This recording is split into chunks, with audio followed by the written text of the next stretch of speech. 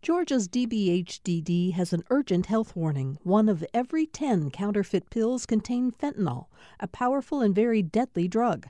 Pills from friends or dealers are unsafe, and 1 pill can cause an overdose. More info at opioidresponse.info. From Georgia Public Broadcasting, this is On Second Thought. I'm Virginia Prescott. Atlanta's professional women's basketball team, the Atlanta Dream, had a great run last year, all the way to the WNBA Finals. Atlanta with a chance to win it. Down by 1. Here's Montgomery. 5 seconds. 4. Angel for the win. Go! Head coach Nicki Collen has been leading the Dream since fall of 2017. The team is now gearing up for the upcoming season, beginning this Friday. I spoke with Nicki earlier this year and asked her about the challenge of leading a pro sports team with the ball in the women's court, and she does it all in heels. Welcome, Nicki. Thank you. It's great to be here. To make it big in basketball, people do tend to start quite young, but you had your sights on playing tennis, I understand, when you were younger. Yeah, absolutely. I started playing tennis in about 2nd grade and just, I don't know, somehow identified with that whole Chris Evert, Martina Navratilova competition and just wanted to be the next Chris Evert, and happened to live in a neighborhood that bordered a country club, so could get on my bike and ride my bike over to the courts. And so, yeah, I mean, that dream kind of fell apart in the 4th grade when we moved to Wisconsin, and there was like one small, tennis court in the whole town. So that's kind of when basketball started to take off for me. So how did you start with basketball? Was it the pickup games in the park, or was it at school? Yeah, no, it was actually neither. I had played maybe YWCA, but I wasn't very good in about 2nd, 3rd grade, just as something that you did with other kids. But when we moved to Wisconsin, we had a big cement driveway with a basketball hoop in our driveway. And so it just kind of was one of those things. You're the new kid in a small town and, got a ball, and my dad, started making me work out there, and it was kind of right there. So I played. I can still point to, everybody has you talk about those aha moments, and I was watching actually my 5th grade daughter in the driveway dribble between her legs the other day. And it took me back to that moment because I realized that, 5th grade, I played in a girls, boys, like rec league. And in a game where it was 2 undefeated teams, and I wasn't one of the best players, but I'd gotten to the point where I was solid, but I hit the game-winning shot. And I can actually point to that moment and say, I think that's when I fell in love with basketball, and it became kind of a part of my DNA from then on. So after that aha moment, when did you think I really do have a future in basketball? I think I came out of the womb pretty competitive. So no matter what I did, I wanted to be the best. I always struggled with losing. It didn't matter what it was. And so I think it was then that, I just got a taste of success with it. And so that kind of created this, I think, desire in me. I just knew I wanted to be a really good basketball player. So it kind of started with that. It started with the driveway, but, started going after school each day with my dad to the gym and getting shots up and thinking about where that would lead me. And I never really thought past college. I mean, the pro leagues didn't exist when I was in middle school. So, it was really about, can I get a college scholarship to Stanford? But I didn't even know what that meant then. It was just about playing at the highest level. It was about watching those players on TV at that time when you were just starting to see women's basketball on TV at a high level and think, someday that might be me. Let's go back to that boy-girl rec league. I saw a poll that the number 1 career field that little boys dream of when they're growing up is professional sports. For girls, sports don't even make the list, although I will say doctor was number 1 choice, which I think some progress has been made. But has the door to professional sports for female athletes been closed for so long that they don't even consider it? Well, I think, when I was that age, the only thing I thought I knew about my life was that I was going to be famous. I didn't know how. I think I genuinely thought somehow, some way I'm going to be famous. I remember moving in the 4th grade and my class doing a party for me and, them writing this little play about my life. And, they had predicted that I would be the first female president. Whoa. And so there's no doubt that even at that age that I kind of had that sense of, somehow I'm going to make it big. I don't quite know how, but absolutely. I think that was part of the Chris Evert attraction. Like I was seeing her on TV. I could see it. I couldn't exactly touch it. but I saw that it was real. And so I think what we've got now is with professional sports and women being in professional sports, there's now a path. Young girls can see it, can't even touch it now getting to the games and can see that it's a possibility. So you were part of that. This is Title IX, happened in 1972. Women's athletics, it was passed. It mandated equal treatment of the sexes in sports. How did that change the game for women's professional sports? I think it's just opportunity. It gave opportunity. And I think the confusing part sometimes for people about Title IX is what it really means. And it doesn't mean that it's not always apples to apples. It's not always because this person gets this amount of money that this person should get this amount of money as well. But it gave opportunity. You know, when I talked to my mom, who I think some of my athleticism I got from my mom, but she grew up in a small town in Michigan, and cheerleading and band were, her only options. And so, it's hard to say because it's not like I think my mom throws a ball like John Smoltz or anything, but she just didn't have any of those opportunities. And it kind of makes me sad to think about, because I will say, even growing up in an environment where I typically played boys sports until I was in high school or played with boys. I played Little League baseball all the way through the 8th grade, was the only girl in the league. No one ever told me I couldn't do something or I wasn't allowed to do it. So, I think I'm a Title IX baby in terms of not really understanding what it was like before that opportunity existed. Were there other girls playing at that time, or was it just you? I was the only girl in Little League baseball. My town had slow pitch softball, and I did not consider that an option. I'm speaking with the Atlanta Dream head coach, Nicki Collen. It's her second season with the team. We're reeling back and learning a little bit about her life, a really directed life from the sounds of it. And before you came to the WNBA, you spent 9 seasons. This was coaching on the collegiate level. So learning the ropes, I guess. Did you ever think that coaching would be your career goal? Certainly not when I was in college. I was very, I was naturally athletic, had good hand-eye coordination, but I think the reason I was good because of my work ethic. I can point back to when I was a collegiate player and having teammates that were naturally 6'2", 6'3", ran like deer, and I remember thinking if they worked half as hard as I work, they could write their path in basketball. But, I had something in my gut, something in my belly. But I really thought coaching would be a tough path for me because, I wasn't sure I could coach people that didn't want it as bad as I want it, who didn't want to be good at the level that I thought they were capable of. And so I just wasn't sure I could understand that. But then after I played professionally for a year and it was real world time, and I had to make a decision about what to do with my life. And I actually took a job in engineering, but hadn't started it yet when I got the opportunity to take a coaching job. And the more I thought about it, the more I just realized basketball wasn't out of my system at that time, that I had to pursue it. I had to see if it was something that I was capable of being good at, and over time, here I am. What did you want in a coach as a player? Accountability, someone that could truly communicate with me. I'm very much a living in the gray area person. I struggle probably the most to coach players who are black and white. I don't think the world revolves that way. I don't think sports revolve that way. But some people need more direction. So, guidance, trust, loyalty, someone that believed in me. I made a change. I went to Purdue, transferred to Marquette, had great success as a team at Purdue, a Final Four, an Elite Eight, had great teammates, but just wanted to be more impactful on the floor, wanted those minutes, wanted someone to believe I was the person to lead our team, especially from the point guard position. And so, the move was about that opportunity to show that I was capable of showcasing a lot more than I was ever able to do. You went and played in Greece in the professional league there. Why Greece? Well, when I got out of college, I tried out for the Detroit Shock, which moved then to Tulsa, which is now Dallas, and really wanted to play in the WNBA. It had started. I thought it was a real possibility for me.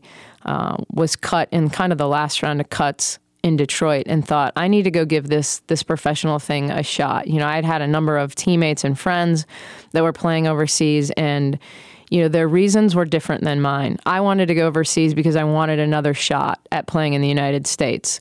They went overseas to see the world, and to do it playing basketball and have someone pay them, And so for me, it was about talking to my agent about getting me in the best possible league that I could play in with the best possible competition. And while there certainly were other leagues that were better, beggars can't be choosers kind of thing. And so, it was a good league. It wasn't a great team. But, ironically, that year there were two professional leagues, the ABL and the WNBA. The ABL folded while I was over in Greece. And I kind of knew at that point that there weren't going to be a lot of spots for a 5'5" point guard in a league that had 8 teams to start, and you had a league, the ABL, that was a more traditional league because it was a winter league. It paid higher salaries. You had a lot of really, really talented players that were going to be moving into the WNBA at that point. So then coming back to that completely new universe of what was going on in women's professional basketball in the U.S., was it a come down for you to think of coaching rather than being a player?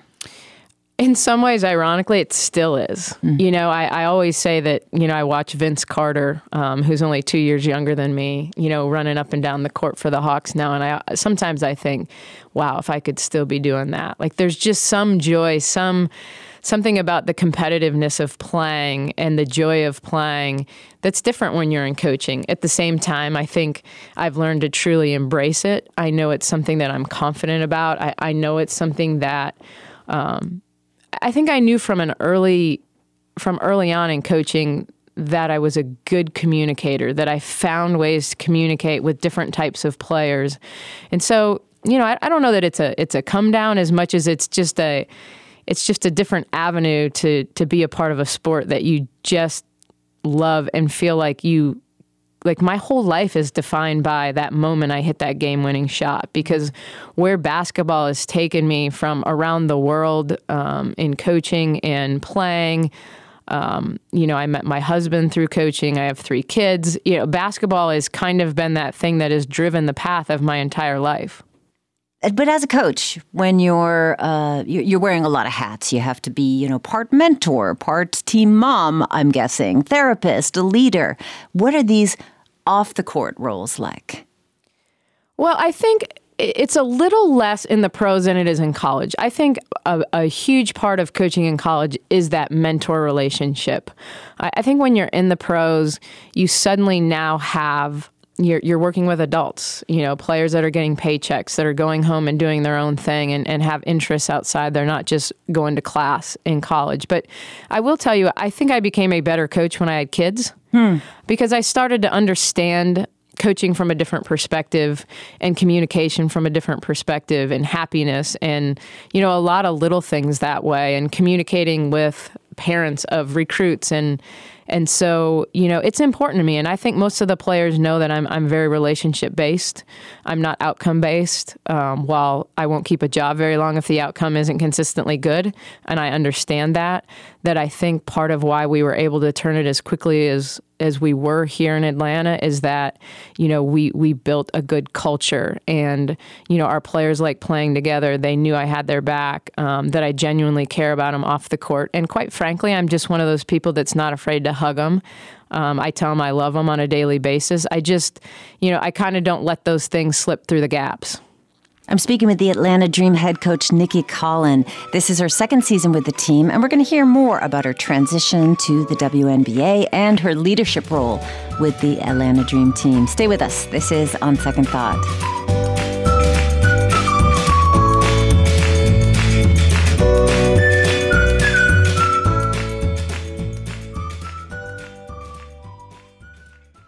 This is On Second Thought from GPB. I'm Virginia Prescott.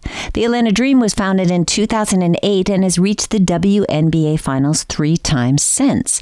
The Dream's head coach, Nicki Collen, is my guest. We're talking about how she experienced her time as a player and then coached at the college level and then ended up coaching in the WNBA. There are particular challenges for women's sports. The New York Times reports that the WNBA received just below 200,000 viewers on ESPN, And then average pay. Several athletes have been vocal about inequality, about issues over the past few decades.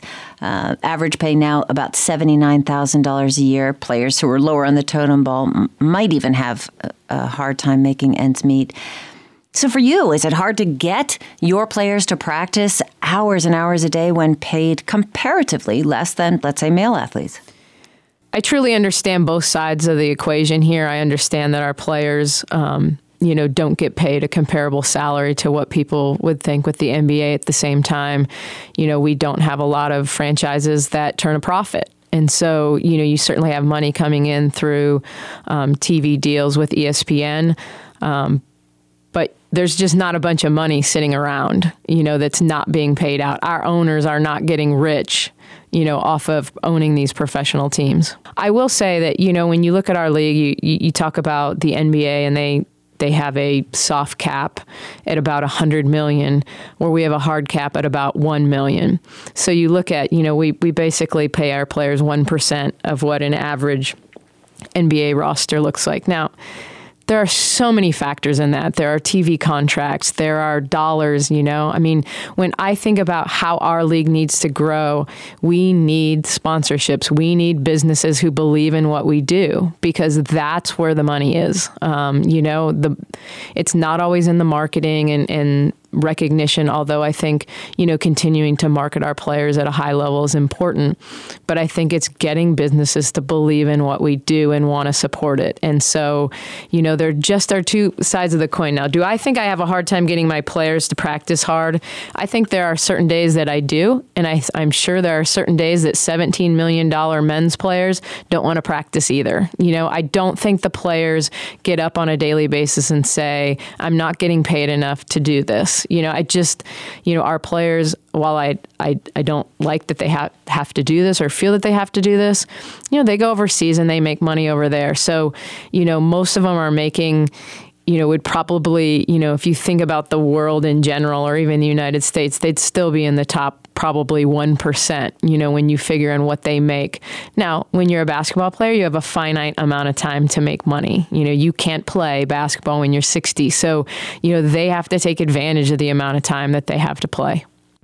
If we can observe, there are many very talented men who've made it to the NBA, get a huge salary, and the inflation of ego and sense of invulnerability can swell along with that. Do you think that's a downfall of these mega salaries for even super talented players? Well, I think you certainly, I think it's hard to not understand the power of money. We've seen how, it doesn't matter if it's professional sports or it's wealthy people in general, them fall from grace because they got greedy. And I think that it's no different that, any person needs to stay grounded in their principles and what got them to that point in order to be successful. I think that we can look at professional sports and a lot of these males that are making a lot of money and the percentage of them that are bankrupt by 45 because they don't know how to manage it and they don't know how to live with it. And that's in some ways a bigger concern to me than their egos, that they're making these huge salaries and they're spending it as if they're going to make it forever. And truly getting, because you're talking about so often, you think about the NBA, most of these players are 19. Now, they're playing 1 year of college basketball and then going pro at 19, and they've had handlers their whole life, kind of telling them what to do and telling them how good they are. And so it really isn't the real world. I mean, I can tell you, being around that, when you're used to personal chefs and you charter everywhere and, what they do, they entertain. They entertain us, right? I mean, these guys they play sports, but they entertain us, and they're amazing at their craft. And they certainly have all the resources at their disposal. So the question is, when you don't have the resources anymore, are you prepared for life after? That always, to me, is a bigger concern to me than, do they get big egos? Because I think in some ways, part of their ego is what's part of what makes them good. You know, it keeps that edge. They think they're good. You know, and our sport is very mental. Professional sports in general are mental, and you have to believe that you're the best when you step between the lines. So that's a hard thing to coach, isn't it? You know, somebody who believes that they're the best. How do you negotiate that kind of, that's a psychological dynamic, a power dynamic in many ways. It very much is. And I think it's getting, especially obviously in a team sport, getting each individual to believe that collectively, you know, that they're better. I think that, you know, if you want to be considered one of the greatest athletes, you don't want to be one of the greatest athletes that never won a championship, right? You know, I mean, how many times did we even talk about Phil Mickelson? You know, how many events he had won before he won his first major? Or, you know, you just have lots of those instances. So it's getting them to understand. It was so very easy when I came to town because they'd come off a disappointing year where they didn't meet expectations and they knew they were better.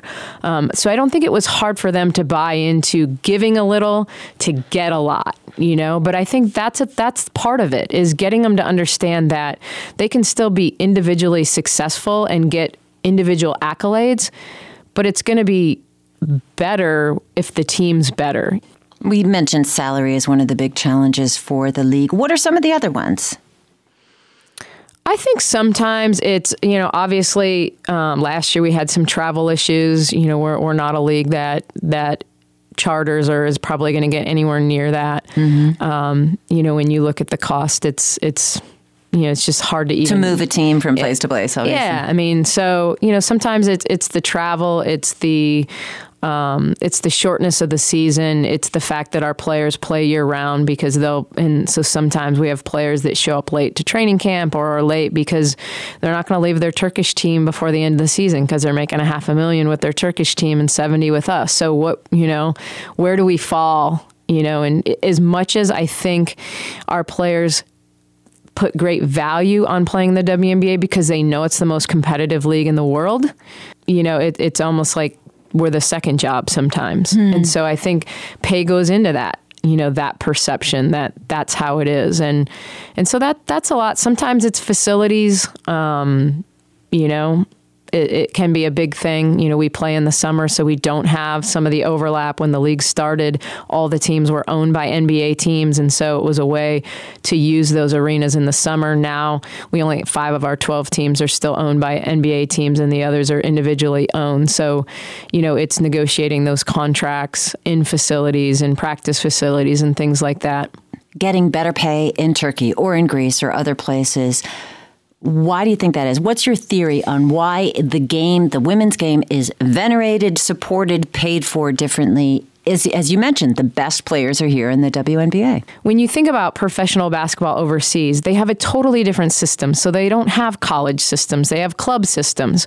And so not unlike people in Georgia grow up and either their alma mater is Georgian, so they continue to support the University of Georgia as their alma mater, but that's their team. Well, overseas, these teams these players play for, these clubs, that's how people grow up. In Turkey, you grow up and you're a Fenerbahce, you know, person. You're, you know, and so it's about, there's money coming in and there's individual ownership that, you know, for tax reasons, for a lot of different reasons, pay Americans to come over. When you watch a game, it's not as if when you watch a game in Turkey, and I watch EuroLeague games every Wednesday, Euro Cup games Thursday. Like, I am watching these games overseas. They're not putting 12,000 people. These facilities don't even hold that. You know, they might not have more people than we have at our game, but they don't have the same cost for facilities, you know, they don't have. And so to me, it's just more, if we could compare it, their system is almost aligns more like our college system, where you have money coming into these clubs and this built-in loyalty and camaraderie. And so it's different. It's just a totally different system. We're digging into the behind the scenes of the Atlanta Dream and the WNBA with Nicki Collen. She's the head coach. It's her second season at the team. And of course, part of the system here, part of what makes it work is the stars. Stars, part of the formula, makes a professional sports team tick. They help win games. They help sell tickets. And I think little girls need a name to put on the back of those jerseys they wear for games. For years, the Dream and a lot of those jerseys referenced Angel McCoughtry. So what has her star power meant for the Dream? Well, I mean, I think, the absolute turnaround from their first year when they just had a part of the supplemental draft to, when Angel came on board, the quick turnaround. Clearly she was a player that made a difference on the basketball court. I think she adopted Atlanta. She's from Baltimore. I actually helped recruit her to Louisville, and my husband was the head coach there when she was Big East Player of the Year. So there was already, for me coaching her, there was a background story coming in. But yeah, I mean, she is genuine. She loves to play basketball. She had star power because she was so athletic, but she also oftentimes played her best basketball in the biggest moments. Her playoff average is still the highest in WNBA history, even though the Dream, were swept into WNBA finals, getting to the finals, being Eastern Conference champions. So, I think she turned this place around in terms of success, and still would like to see, to be able to hold a trophy up ultimately. We are living in the post-Me Too and Time's Up movement time. And the voice for women, the ignored voices, are being heard in a different way. There are many high-profile athletes who have spoken out about this. I'm thinking of tennis star Serena Williams, called out sexism and racism in professional tennis. People on your team behind the Black Lives Matter movement, no compunction about that. But do you think the voice against sexism is as strong? It's funny because I think about, my kids. My kids are 13, and 11. And I don't think my girls think there is a thing that they can't do in this world, and they have no blinders on, or maybe they have total blinders on when it comes to homosexuality, or so many of these issues that, for an older generation were issues. Like, when I look at my 13-year-old and my 11-year-old, they just don't see the world that way. They wonder if you have a boyfriend or a girlfriend, and there's just no judgment, right? Like it's really cool. And so I think that so much of this sexism stems from a place that is truly the minority and not the majority anymore. But with social media, with the world we live in, they can make their voices loud, because there's a platform for everyone to be an expert on anything. And maybe sometimes we listen too much. But, I think that's at the root of some of this, this whole, I could beat you in a one-on-one game. Our players, we don't pretend to think that we could take our best player in the WNBA and that they would be an NBA All-Star. Like, our players are smart enough to know that that's not who they are. Like, we as females, we're not created equal to men. We were created differently and wonderfully, and but we're incredibly athletic, and our players are incredibly athletic, but they're not NBA players. They're not 5'11" versions of the 6'7" NBA player. And so, so much of the pushback and the sexism from our side is from people who just are never going to appreciate what we do. Would it be a dream of yours that you never get asked questions like that again? That it doesn't become, this is a woman's game compared to the men's game. That it isn't always the otherizing, I guess. Absolutely. I think when there isn't a reference point that you like us because for some reason in tennis, Serena Williams' serve, speed is not compared to Nadal's. Like, it just, now, what do they think? This woman is incredibly powerful, and wow. But, it's not compared as much. So, absolutely, I'd love to think that our league, our game, could stand on its own, because I think it's an incredible game. If you love basketball, I think you'd love the WNBA. I know it's a business. You got to make money. You got to pay people. You got to take care of them. But your dream, for the dream, on the court and in the stands and in the community. So many things. Part of moving here, most WNBA coaches don't actually live where they work. And so moving to Market has really brought me closer to the core of what you're talking about. It's who is the dream? Who do we want to be? I want to be connected in this community. I absolutely love what I do. I know that ultimately, if we're successful, that I can probably get a higher paying job in college, but I love coaching pros.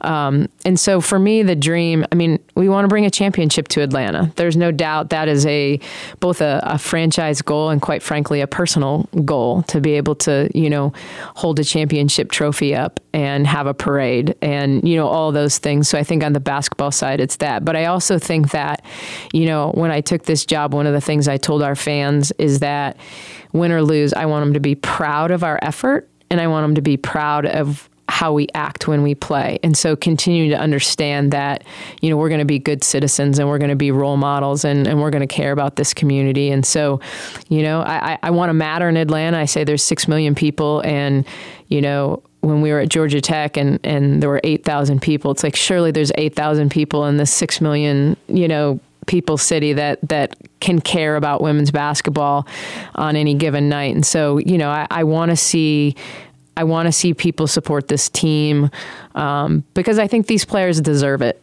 Nicki Collen, really, really enjoyed talking with you. Thank you so much. Thanks for having me. That is Atlanta Dream head coach Nicki Collen sharing her reflections as the team's leader. Their season starts this Friday, and you can get details on tickets at our website, gpbnews.org. Coming up, Georgia's high school graduation rate continues to increase. On Second Thought gets a lesson on innovative new models for mentorship. Stay with us for more on Second Thought.